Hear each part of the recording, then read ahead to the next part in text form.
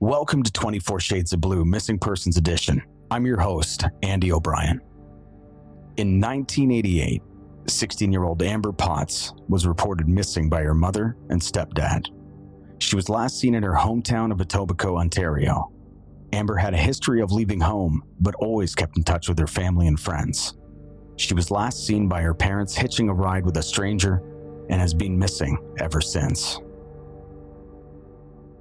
Sitting with me in the studio today to discuss the case is Detective Sergeant Steve Smith of Toronto Homicide and Missing Persons Unit. How you doing, Steve? Good, Andy. Thanks for having me back. Good. My pleasure. I think the first to set the stage here, can you tell us the events that led up to Amber's disappearance? Absolutely. It was 1988. It was late fall. She was a 16-year-old girl. She was involved in the sex trade in the Scarborough area of Toronto.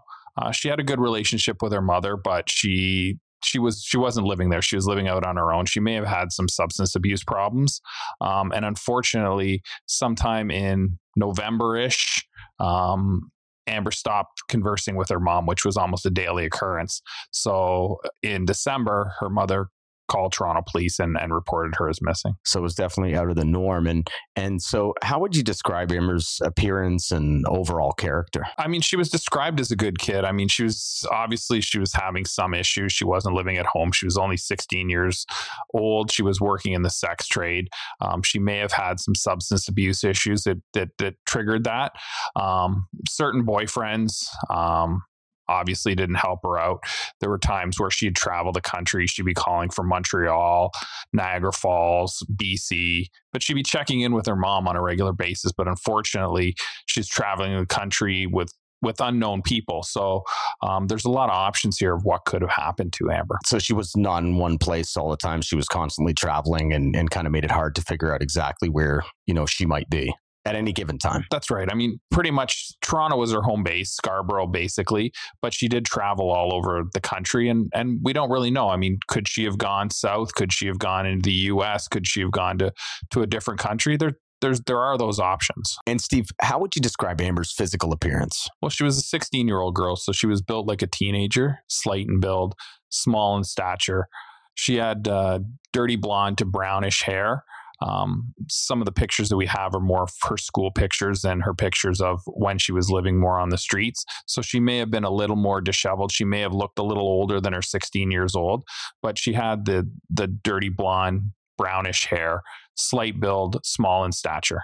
If you could recall, what was she wearing the last time that she was seen? I don't recall exactly what she was wearing, but she had a tight network of friends, so they would have known basically what she was wearing that day. She was last seen at a motel out in Scarborough, so she was probably living there, probably a little bit into the nefarious network of the Scarborough motels out on Kingston Road, and we're not really sure where she disappeared to. And when was the last time she was seen, approximately? So according to one of her friends, it was late November, and that's probably a variable time frame. I mean, you know how it is sometimes with people that are a little bit transient in nature. People aren't always checking in, unless it's family or a close friend. They aren't always checking in to know exactly where people are on a daily basis. So, but we believe that she was seen at a Scarborough motel in late November, and then her mom reported her on December 5th. Now, we also have information that she was seen getting into a vehicle. That would match up with the things she did on a daily basis, right? Whether it was her boyfriend / maybe somebody that was pimping her out,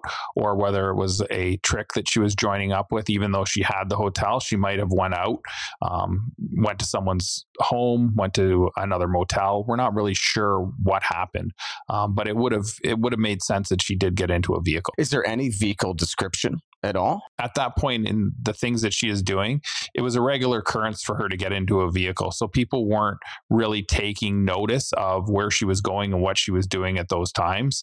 And I mean, unfortunately, in 88, we didn't have the proliferance of video that we have now. Whereas now, if someone goes missing or we track them to the last place that they were seen, and we're able to use video to determine if they got into a vehicle, if they got onto transit, where they went, the direction of travel, those sort of things. But we didn't have that in 1988, unfortunately.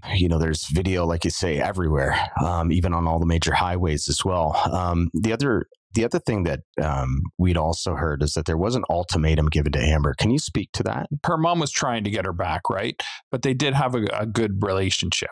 So her mom wanted her to come back and live with her and live the life that her mom wanted for her.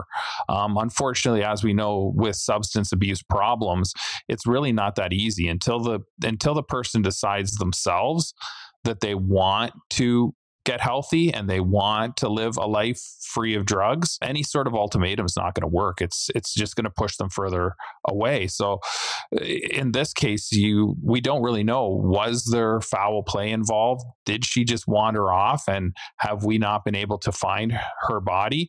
Or is she living somewhere else? Did she take up with someone? Did she meet maybe a client that she meshed with and they decided to take off to Mexico? We don't really know. And those are the hardest things with missing persons cases is if you don't have evidence to follow, it's a bit of a guessing game. It's really a needle in a haystack trying to determine what happened. Yeah, it's a lot of speculation. Obviously, we like to follow evidence, but sometimes you don't have evidence in these cases when people just disappear. Was there any type of individuals that were pondered at that time that could have potentially been involved? We haven't really had a number of serial killers in and around Toronto, thankfully.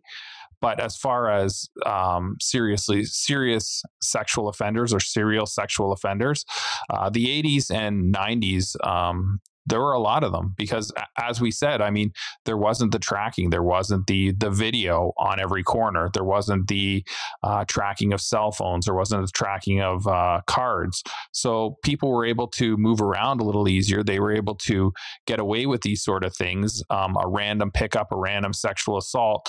Well, your vehicle's not on video. You're not on video getting in and out of your vehicle in certain places or meeting up with people. The sex trade workers now have the option of standing in places where there is video. So if they are picked up, if something does happen to them, that person and that vehicle are on video. It may be video on the street, but it's still there and they're aware of this. These are safety precautions that they take. If there was a pimp involved, I know that there was has there ever been a pimp brought for questioning, and did they have any contact with her days before or that day that she hitched a ride? Is there any type of person in question there? Everybody that knew her in this case was questioned. Whether they spoke to us or not is really their option. And how truthful they are, again, is questionable, right? Unless we have evidence to prove that what they're saying is untrue, we don't really have the ability to go any further with them. If this is a statement they're providing and they're saying that they hadn't seen her, they hadn't been with her, and we aren't able to prove that as a lie, we don't have anywhere to go with that. So we try to just follow the evidence and see what we do, but we talk to everybody, every person that knew her, every person that came in contact with her. Any one of those individuals have a connection with this, do you think? It's difficult because, I mean, the people that were talking about that she was associating with, while it was a tight group of friends, I mean, they all did live on the edges, right? There's all things there that they don't really want the police to know about what they're up to and what they're doing. So it's tough to determine, are they being honest in what they're telling us, or are they hiding something in order to protect something that they may have done in the past or the future? It's tough to figure that out. You really have to get in and you really have to talk to the people and try to use all the different interviews, kind of put them together to develop a theory. And this one, we really aren't sure what happened to her. We haven't been able to find any trace of Amber, unfortunately. And I mean, it's been 34 years now. Yeah. And nothing. I mean, with all the building of houses and everything that we've done in and around the GTA, you would think that if she did get killed or was murdered, that we would have been able to find her body somewhere. But we still haven't found her body. So we don't know if she is dead or if she is alive. There's a lot of options still. And this is where it kind of goes back to when we do the cold case together. You know, the solving of this case is going to be, it's really going to come down to the public's involvement in coming forward and anything that they remember about this case or Amber specifically to help kind of bring closure for this case, either find Amber or recover recover her remains. What's your thoughts on the public coming forward to help solve this case? Oh, I think we've discussed it a number of times before, as you said in our other podcasts, but changes in relationships are huge.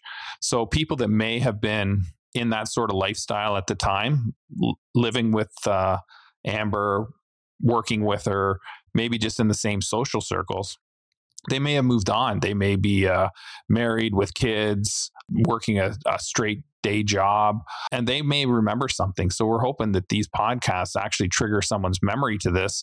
And it's, it could be something that they haven't thought of. It's been over 30 years, and this could trigger their memory to say, I was there at that time, and I actually know who she got in with or who she was last with.